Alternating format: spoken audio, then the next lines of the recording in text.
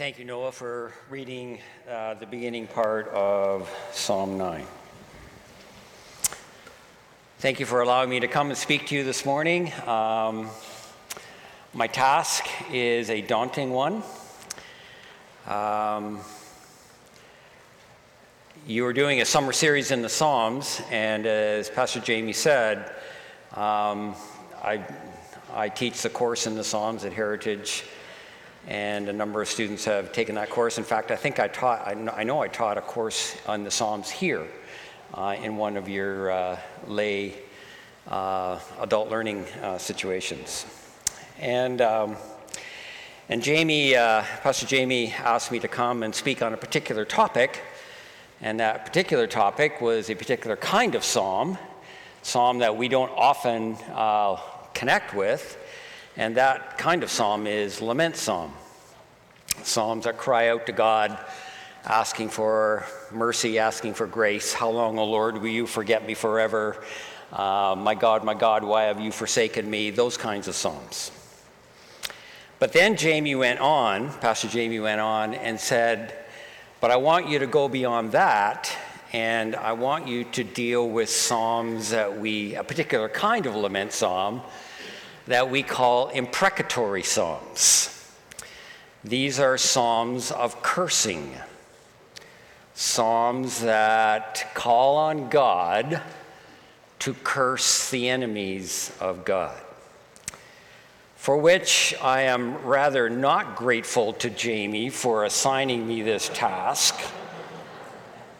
This is not something that I would choose as a guest speaker to come into a church and speak on.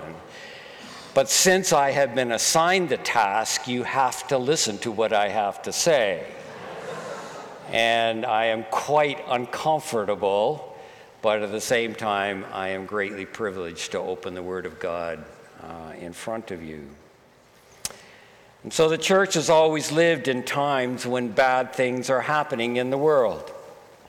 We can't go through a day without hearing the disaster, the horror that is happening in Ukraine right now.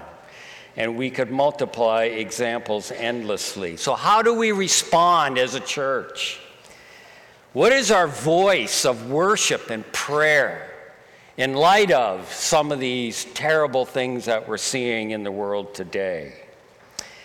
We have read some verses, Noah read some verses from Psalm 9, and we heard about the justice and the judgment and the mercy and the kingship of God and how he judges the nations righteously. But what we need to understand, while we read Psalm 9, it actually flows into Psalm 10. And Psalms 9 and 10 are in fact one psalm.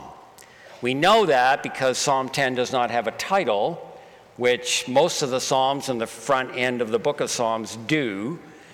And then secondly, Psalm 9 and 10 are what we call an acrostic.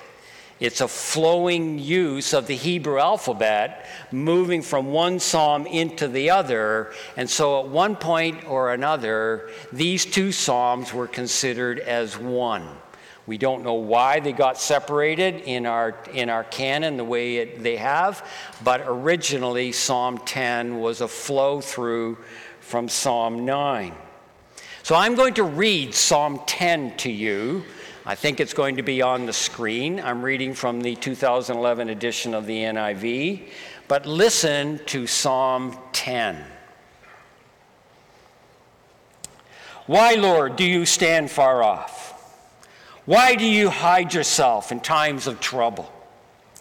In his arrogance, the wicked man hunts down the weak who are caught in the schemes he devises. He boasts about the cravings of his heart. He blesses the greedy and reviles the Lord. In his pride, the wicked man does not seek him. In his thoughts, there is no room for God. His ways are always prosperous. Your laws are rejected by him. He sneers at his enemies. And he says to himself, nothing will ever shake me. He swears, no one will ever do me harm.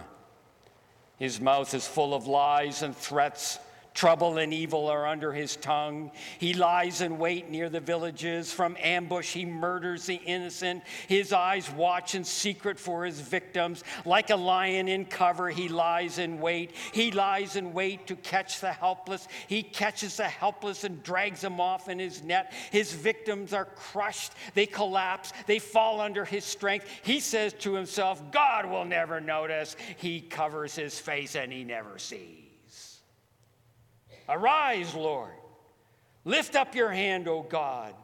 Do not forget the helpless. Why does the wicked man revile God? Why does he say to himself, he won't call me into account? But you, God, see the trouble of the afflicted. You consider their grief and take it in hand. The victims commit themselves to you. You are the helper of the fatherless. Break the arm of the wicked man. Call the evildoer to account for his wickedness that would not otherwise be found out. The Lord is king forever and ever.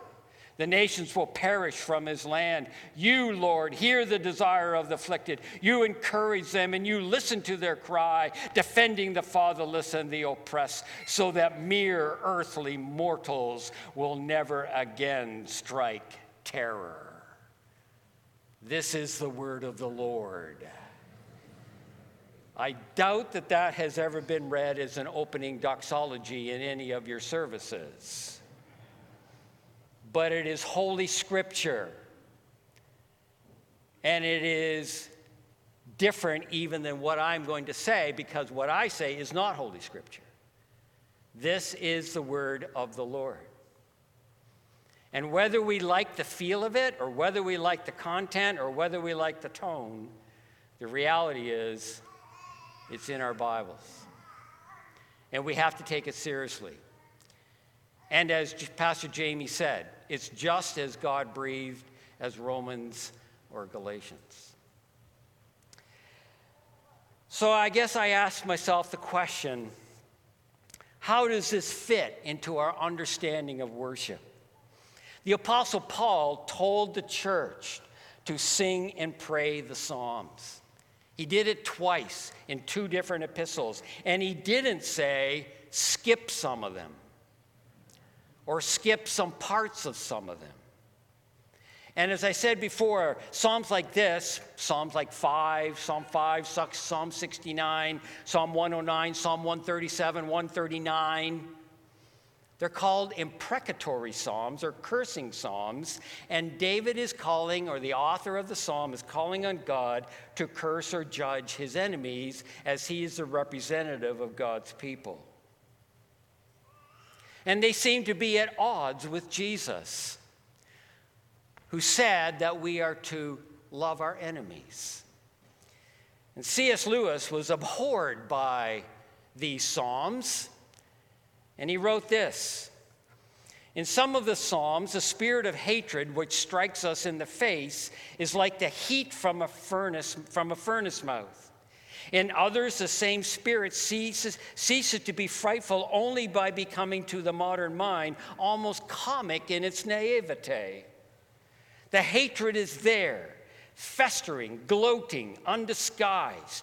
And we should be wicked if we in any way condoned or approved it, or worse still, used it to justify similar passions in ourselves. Now, as I said before, and by the way, I disagree with C.S. Lewis there. I'm going to talk about that in a minute. But this is not a topic I would normally deal with as a guest speaker in a church, but as I said before, I've been assigned this task.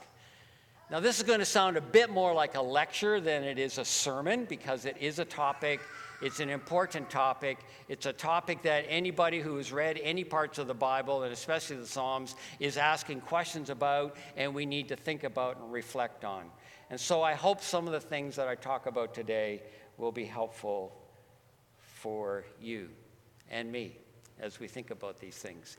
And by the way, I have actually written a chapter in a book on this topic. I have given that chapter, I've sent that chapter to Pastor Jamie, and if you would like a little bit more of some of the things that I will talk about today, you are more than welcome. I've given him permission to distribute that and hand it out to anyone who would ask. So first of all, let's just do a quick sketch of Psalm 10. So I hope you've got a Bible in front of you, or will remember some of the things that I read as I read the psalm to you.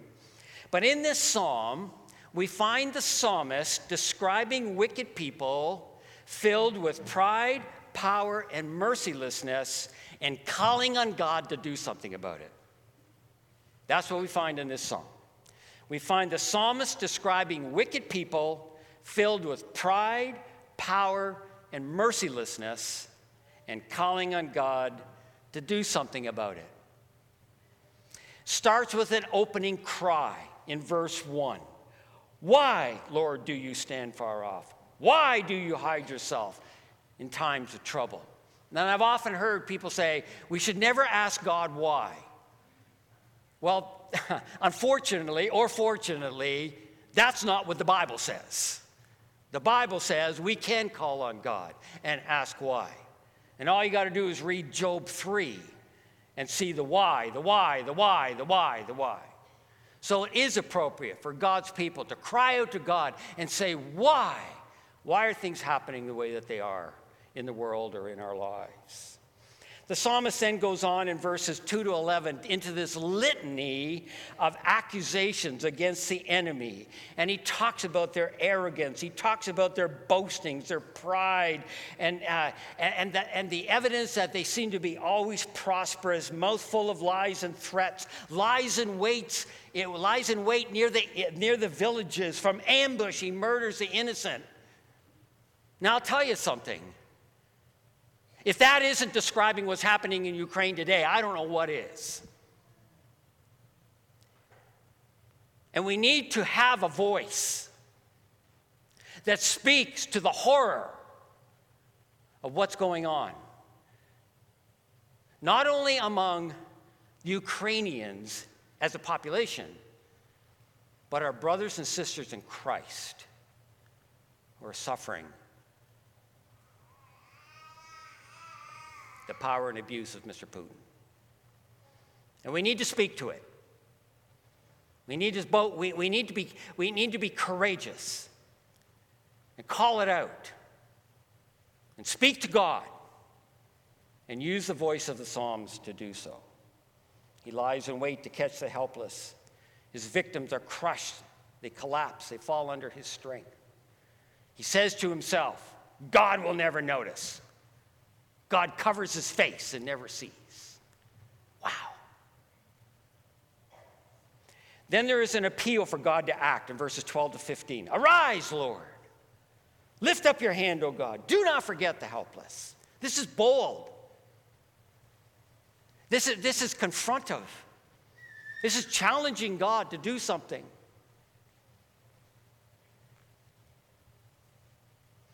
Speaks to God and says, you see the trouble of the afflicted. You consider their grief.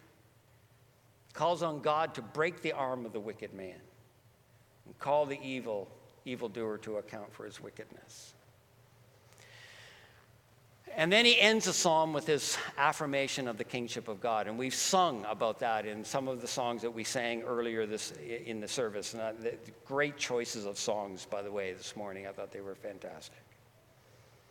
The Lord is king forever and ever.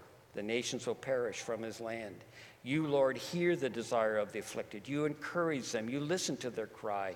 You defend the fatherless and the oppressed so that mere mortals will never strike again in terror. So this is how this psalm goes, and it is rooted in worship. If we go back to Psalm 9, and as I said, Psalms 9 and 10 are actually one psalm. The opening lines of Psalm 9 that Noah read were, I will give thanks to you, Lord, with all my heart. I will tell of all your wonderful deeds. I will be glad and rejoice in you. I will sing the praises of your name, O Most High. So this psalm, all of this is rooted in worship. And the desire and the passion to sing praises to God. But it is raw. It is confrontive. It's even angry.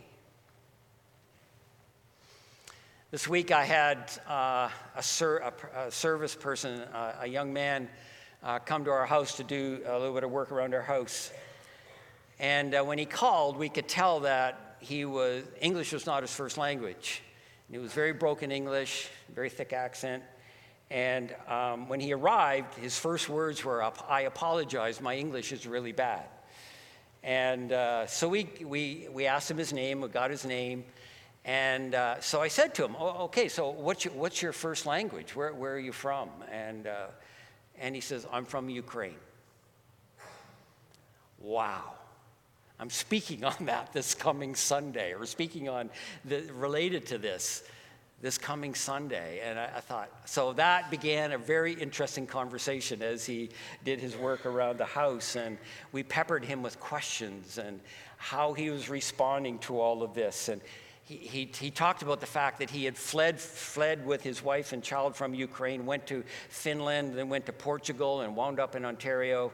And then I said, "Well, what about your family?" Well, he says they are in the Donbass area. Well, if you know anything about what's going on in Ukraine, that is the front line. And he says every day, every night, they wonder if they're going to wake up alive because of the missiles and the rockets that are bombing that area. I said, "So what do you think about Mr. Putin and the oligarchs and the army, the armed forces that are attacking?" His first words in his broken English was, "He is a murderer." And then he used some language that I can't repeat in church. And it just brought into full reality the horror and the pain of what is happening there. And I say that right now, the church needs to be bold and courageous to speak into this reality. And God, in his grace and wisdom, has given us a voice. And that voice is found in the Psalms, often texts that we are afraid to read and use. So how do we handle such a psalm? We've seen a sketch of it. I've walked through it briefly. But how do we handle? And a lot of ink has been spilled over this, but more and more people are seeing a place for these psalms in the church. So how do we handle it? Now, I'm going to suggest 4 basic strategies. And the first one is this: it is a voice of worship for God's people now in the church. I understand what C.S. Lewis was trying to say, but he was reflecting a spirit that says that the Old Testament and these Psalms in particular are some kind of inferior spirituality.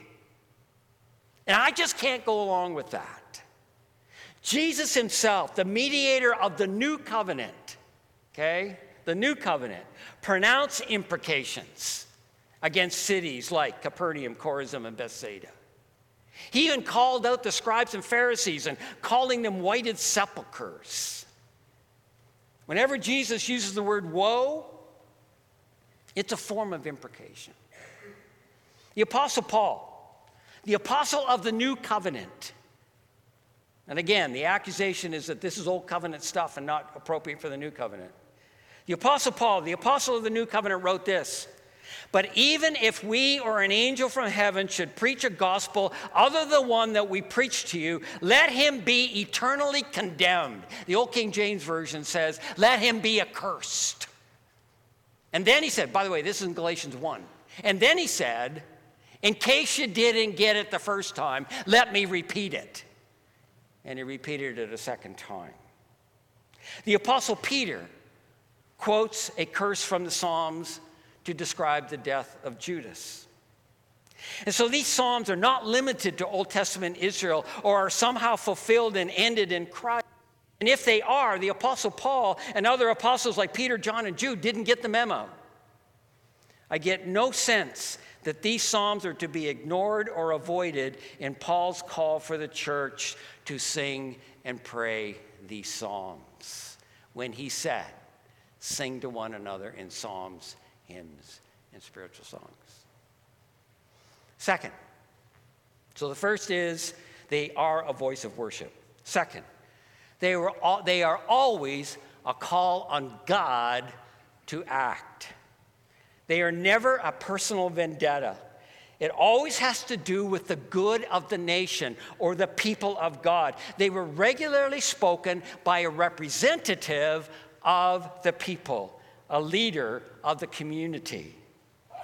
And they are rooted in a very critical phrase. And it is this: vengeance is mine, saith the Lord, I will repay. Romans 12.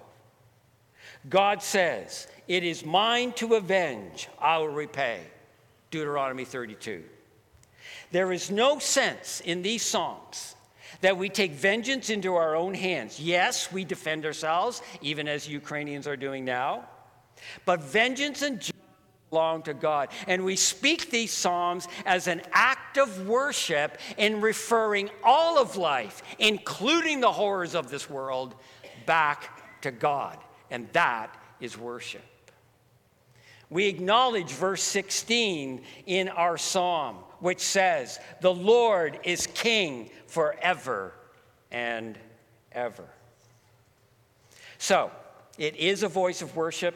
They are always a call on God to act. Third, they are rooted in what we know as the Abrahamic covenant. Back in Abraham's day, God said to him, I will bless those that bless you and curse those that curse you. He did that for Abraham's descendants, the nation of Israel. But we today, according to the Apostle Paul, are the descendants of Abraham. Listen to what the Apostle Paul wrote. There is neither Jew nor Greek, slave nor free, male nor female, for you are all one in Christ. If you belong to Christ, you are Abraham's seed and heirs according to the promise. What promise? The Abrahamic promise. I could go to several other passages in Romans and Galatians that say the same kind of thing. The church today inherits the promises and blessings of the Abrahamic covenant. So God's promise to bless those who bless God's people and curse those that curse God's people come down now to us through Abraham, through Israel, to its completion found in the church, the spiritual children of Abraham. So what we're doing by invoking these Psalms is simply invoking the Abrahamic covenant, which is now ours. When we call on God to curse the enemies of God's people, we're simply calling on God to keep his promise to Abraham, made thousands of years ago. And then fourth, we are called to love our enemies. Yes, this is true. Jesus said in Matthew 5:44, love your enemies, pray for those who persecute you. We know that truth well. So how does this fit? It's a conundrum, seems to be a contradiction, and it's always brought up in this conversation. And here's how I think we handle this. These imprecations are leveled at movements, institutions, and people that lead them that are opposed to the work of God in the church and the world. They are not leveled at individuals as individuals. And I think that's an important distinction. They're leveled at movements and institutions, larger kind of attacks on God's people and the world. For example, I pray that God will take down the porn industry, the child sex abuse industry, movement, institution, whatever you want to call it. I pray that God will take that down. It's horrible. It's horrific. It's terrible. The horrific stuff that is so anti-God and anti-humanity and anti-church and anti-Christian. I pray that God will curse this industry and will bring his wrath and judgment to bear. But if the owner of the local porn shop walked into this building, walked into our church this morning, I would reach out my hand and I would say, in Christ, I love you. I hate what you represent, and I pray that God takes this whole industry down. And if you go with it, so be it. I love my enemy. I do. But I pray God's curse and judgment in all that he or she represents. I also believe that we need to pronounce imprecation against not just the enemies of the church, but the enemies of humanity. God loves the world. He told us that in John 3:16. And when there's inhumanity to other humans, God is concerned. God's there. God knows. God responds. All we got to do is go back to the very vociferous prophet, guy by the name of Amos. And Amos writes this. This is what the Lord says. For 3 sins of Damascus and for 4, I will not relent, because she threshed Gilead with sledges having iron teeth. I will send fire on the house of Hazael and will consume the fortresses of Ben-Hadad. I will break down the gate of Damascus. I will destroy the king who is in the valley of Aven, the one who holds the scepter in Beth-Eden. The people of Aram will go into exile to Kir, says the Lord. For 3 transgressions and for 4, for 3 transgressions and for 4, for 3 transgressions and for 4, I will not withhold my wrath. And he says this about Damascus and Gaza and Tyre and Edom and Ammon and Moab. God is concerned about inhumanity to other human beings as he is about attacks against the church. And so when we see what's happening in Ukraine and other places around the world, these texts speak. They speak for us.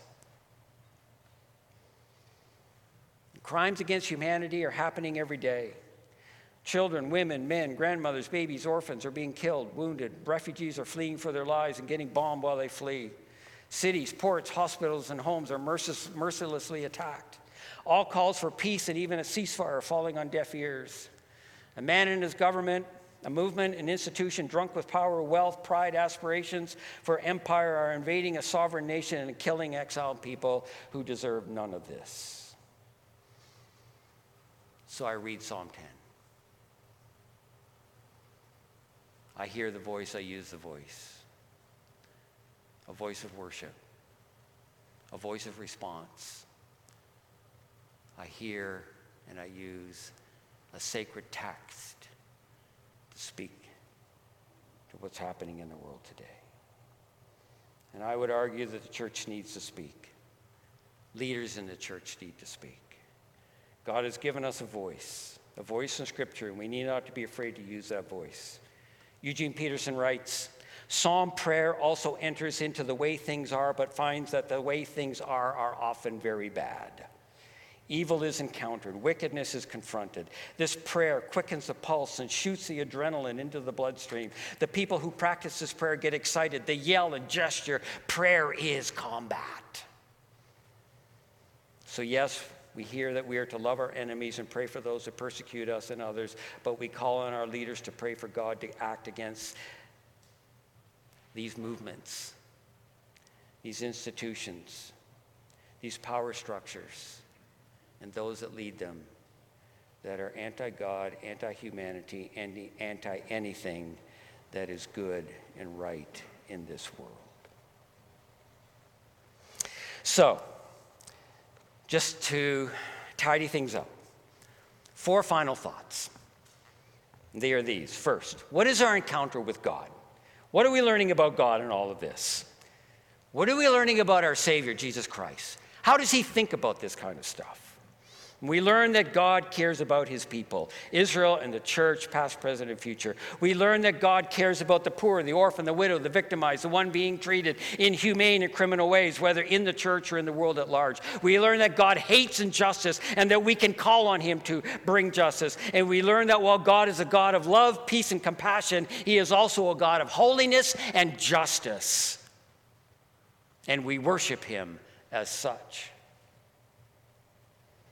What is the good news here? What's the gospel? The good news is that the first thing I find is we are welcomed into the throne room of God, who says you can bring this voice into my presence. to come boldly, to use these prayers in worship and coming into my presence. We're all feeling the pain, the frustration and the anger these days for Ukraine, for the persecuted church, for so many other parts of the world undergoing horrific circumstances. And so often we're wondering what to do with it. Is it worship to speak such a psalm? Is this kind of voice legitimate? Are these psalms for the church? And the answer is yes, and that is good news, because it allows us to speak how we feel. It's also good news for the marginalized, the abused, and the victimized. This is the God of Christianity. This is the Jesus of our faith, and we are part of that, and we invite the world to be part of Christ's people and worship Christ as King. But there's one other point that we need to make here. While we pray these psalms, including the psalms that we have just talked about, we may not see God invade now. He is king and sovereign. We've sung about that. The end of the psalm points to that. But he will act according to his will and ways. And ultimately, we know that God will set the world to rights. We may not see it in our day and time. We may not see it in our times of history. But ultimately, God will set the world to rights. Justice will prevail, and the perpetrators of evil will be judged. We hear Isaiah say, God will judge between the nations and will settle disputes for many peoples. They will beat their swords into plowshares, their spears into pruning hooks. Nation will not take up sword against nation, nor will they train for war anymore. Even so, come, Lord Jesus. And we hear the Apostle John's words about the coming New Jerusalem. Now the dwelling of God is with humanity, and he will live with them. They will be his people, and God himself will be with them and be their God. He will wipe every tear from their eyes. There will be no more death or mourning or crying or pain, for the old order of things has passed away. This is good news in the gospel. How should we think differently? What's the challenge here? And I think this shifts our worldview and our perspective of God. We are free to crash the gates with this kind of prayer. We need not blunt our calls for God to act in justice and mercy in our prayer and worship. And this may come as a bit of a surprise to us. Finally, how should we respond? In a recent workshop I did, I suggested 5 responses. First, read all the Psalms, all of them, all 150, and ask guest speakers to preach on even Psalm 10. Please ask somebody else next time. And read all of the Psalms. Now, there's a story behind that, rooted in this church, that I'm not going to tell you, but if you'd like to ask me afterwards, I will tell you. It was, now I've already told the secret. I was speaking on Psalm 139. I'm going to go to that in just a minute. And it was interesting because one of the people came to me afterwards and said, well, we read Psalm 139 in church this morning, but we skipped certain verses. I'm going to read those verses later on in a couple seconds here. Read all the Psalms and read all of the Psalms. Secondly, teach on the diversity of the voices in the Psalms. We have thanksgiving. We have praise. We have trust. Psalm 23 is there. Psalm 46 is there. Psalm 90 is there, for sure. But let's read the lament Psalms. Psalm 13. Psalm 88. Psalm 109. Read the imprecatory Psalms. Psalm 69. Third, publicly name the horrors of our world and name them, even as I have done. And there are many, many more. Name them in the church.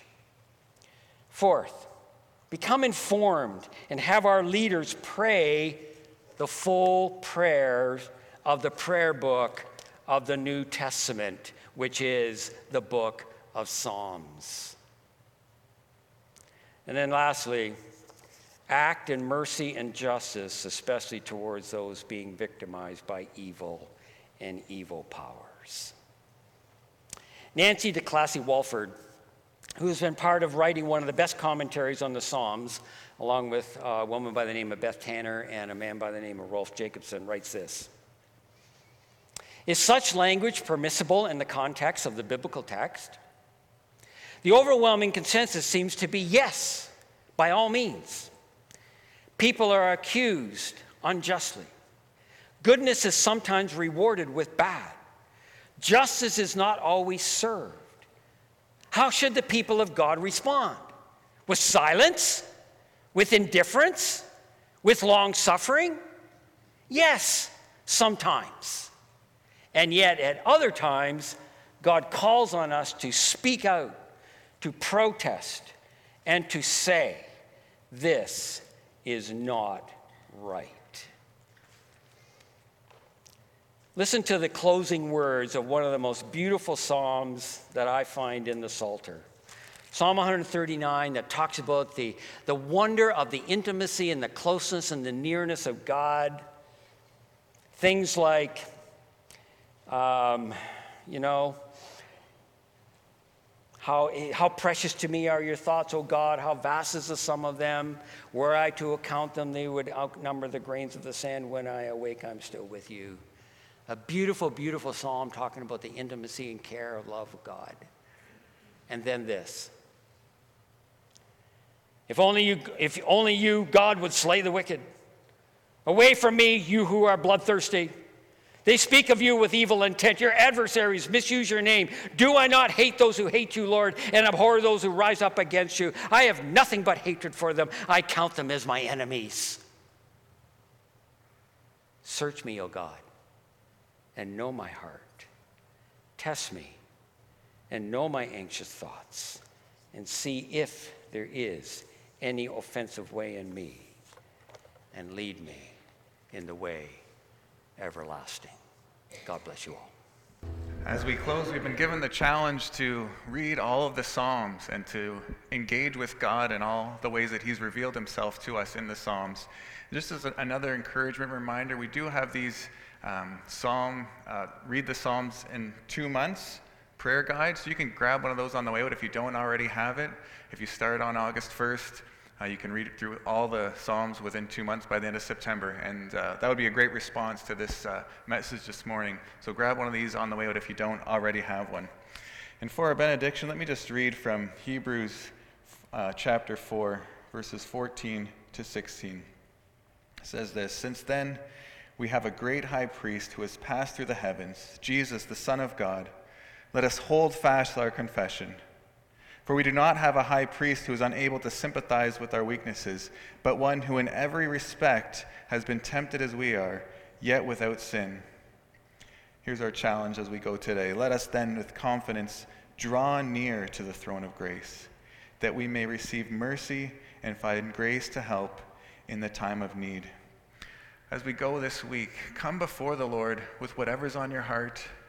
He's welcoming you in by Jesus into His throne of grace. Wherever you're feeling, whether you're rejoicing this week, whether you're lamenting, whether you're reading the newspaper and just broken for what's happening in the world, come before the Lord to His throne of grace and find help in the time of need. Amen.